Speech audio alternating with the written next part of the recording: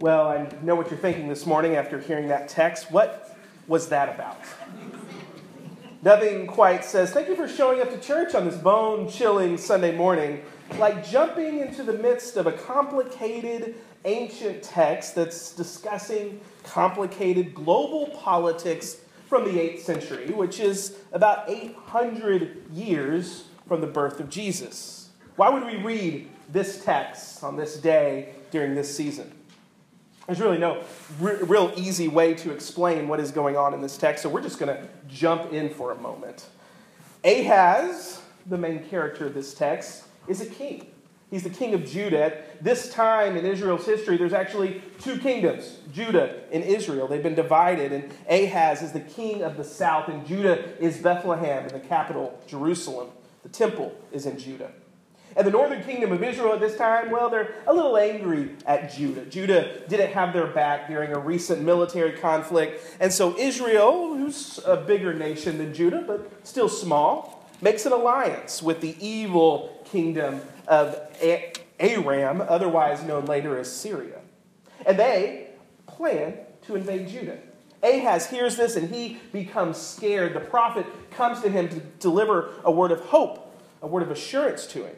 That God is not going to abandon Judah. God's been with Judah since the beginning. God's going to be with Judah throughout it. But Ahaz doubts God's provision. And that's when our text picks up in the middle of this conversation. Isaiah is talking to King Ahaz. And he tells Ahaz to ask God for a sign. If you don't believe it's going to happen, well, ask God to show you a sign. A sign that could be as high as heaven or as low as the depths of Sheol, the very bottom pits of the earth. And this offer is stunning, for it's as if God is offering Ahaz a limitless show of power. And Ahaz's response is to quote the book of Leviticus, "Oh, I will not put the Lord, my God, to the test." And it seems like the right, pious answer. Don't test God. But it's the wrong answer. Ahaz refuses God's sign, but in doing so, he refuses God's help. And the book of Isaiah doesn't go into details about what happens next. Isaiah's audience knew it all too well. Ahaz goes looking for some more help. He finds the king of Assyria. His name is Tiglath-Pileser. Tiglath-Pileser. Now that just sounds like an evil dude, doesn't it? King Tiglath-Pileser. You know it can't be good. He gives Tiglath-Pileser all the gold from the temple, all the gold from his palaces as a bribe for Assyria's protection. The mouse contracting with the cat for security. And it's a decision that will ultimately be detrimental to Judah. Isaiah warns the king one verse before our reading and tells him, if you do not stand firm in your faith, you will not stand at all. But the king cannot trust in his faith. The power of Assyria is too great of a temptation. And so he ends up bribing, selling his soul to the devil, and paying mightily for his lack of faith. Now, that's a lot of ancient politics to wade through on a cold December morning, but if we make it through, we might begin to see the answer to that other question. Why read this text in Advent? Now, of course, there is that mention of Emmanuel, but other than that, why? The king didn't want a sign, but Isaiah says, well, I'm going to give you a sign anyway. Here's your sign. Therefore, the Lord himself will give you a son. Look, the young woman is with child, he says, and shall bear a son and shall name him Emmanuel. And when we hear that, we cannot help but hear in these words echoes of the Christmas story. That story from Matthew that Marty referenced this morning, that Matthew tells us from the perspective of Joseph. Now, the birth of Jesus, the Messiah, took place in this way when his mother Mary was engaged to Joseph. But before they lived together, she was found to be with the child from the Holy Spirit. Her husband, Joseph, being a righteous man, unwilling to expose her to public grace, planned to dismiss her quietly. But just when they had resolved to do this, an angel of the Lord appeared to him in a dream and said, Joseph, son of David, don't be afraid to take Mary as your wife. The child conceived in her is from the Holy Spirit. She will bear a son. You will name him Jesus, for he will save his people from their sins.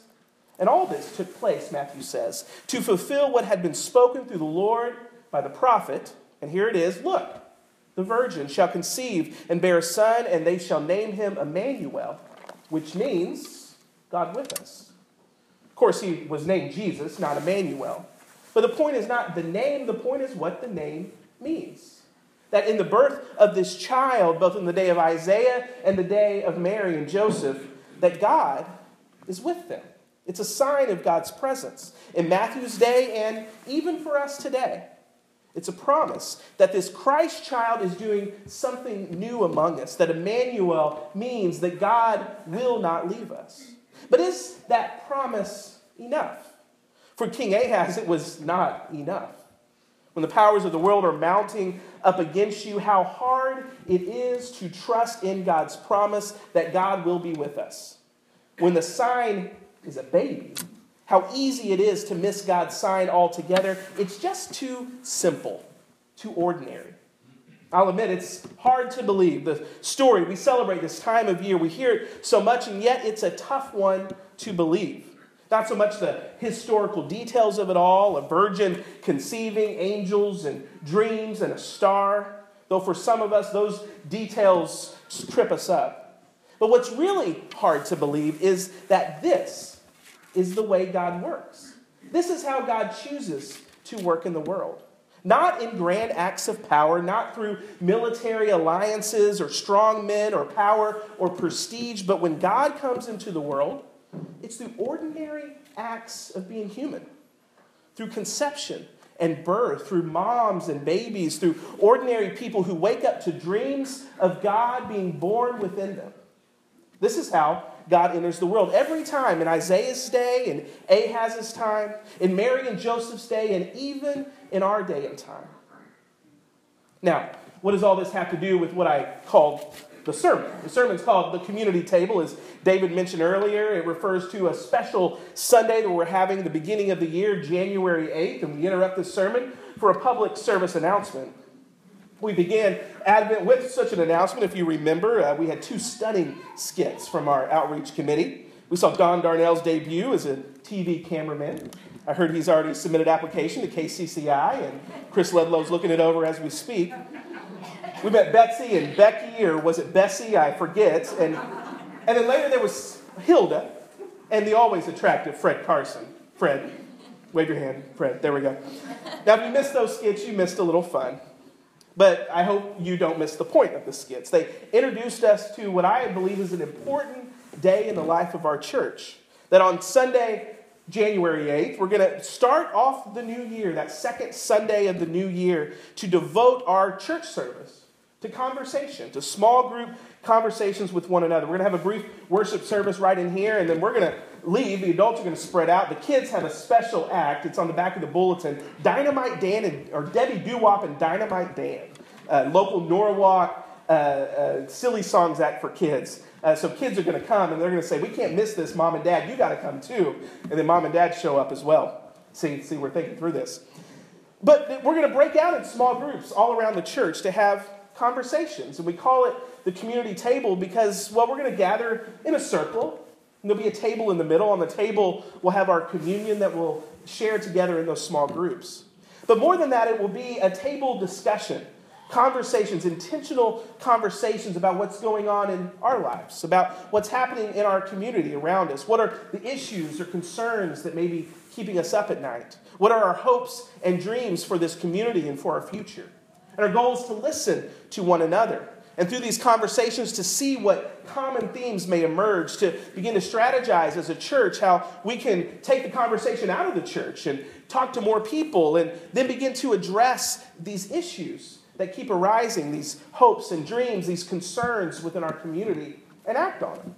And who knows what we'll hear. Maybe we'll hear some stories, as I've already heard, about the need for more affordable housing in Norwalk, that someone's struggling to make a house payment or rent or to find adequate senior living when the time comes. Or maybe it's the dream of a senior center in Norwalk or an after-school program or concerns with the rising cost of health care, the lack of mental health care for our friends and family.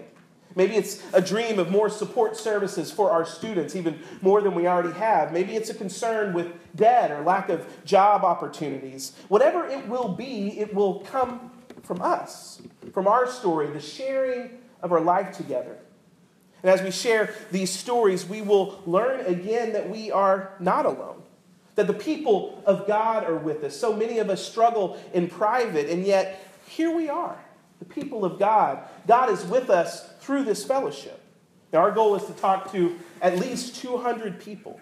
What would happen if we heard from 200 people their concerns, their hopes, and dreams? What difference could we make as the church? Now, it sounds simple, really. Conversations in a small group, what could that do?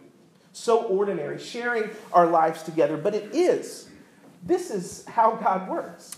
Through ordinary things, through conversations among people in a church. Now, by the way, our text this morning from Isaiah never lets on who this woman and this child is. All he says is there will be a young woman and she will have a child. Now, the Gospels tell us, as we read, that Isaiah is pointing to Jesus' birth, but I think Isaiah leaves it a little ambiguous because he's pointing to other things as well. Maybe it's a woman and a baby in his very day. Maybe he's pointing to you and to me, to all of us, that the sign of God's presence is within us today. That all of us, the people of God, we can be the vessels through which God enters the world. That we can make Emmanuel happen. During the Advent season, we pray, O come, Emmanuel. But the prophet reminds us that Emmanuel is coming, that Emmanuel is right here. God is with us. And when church family gathers to worship, to break bread, to share in a cup, God is with us. When we gather around community tables, as we will do on the 8th, and share our lives and our hopes and dreams, God is with us.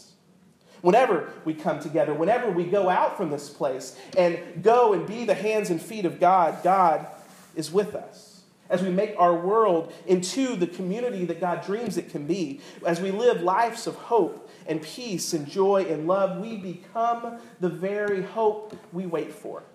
We become God's presence in the world. So you want a sign from God, a sign that God will be with you. Just look all around you. The signs are everywhere. The ordinary and everyday lives of the people of God. Through us, God is coming into the world. May we believe that today. God is with us. God is in us. Emmanuel. Amen.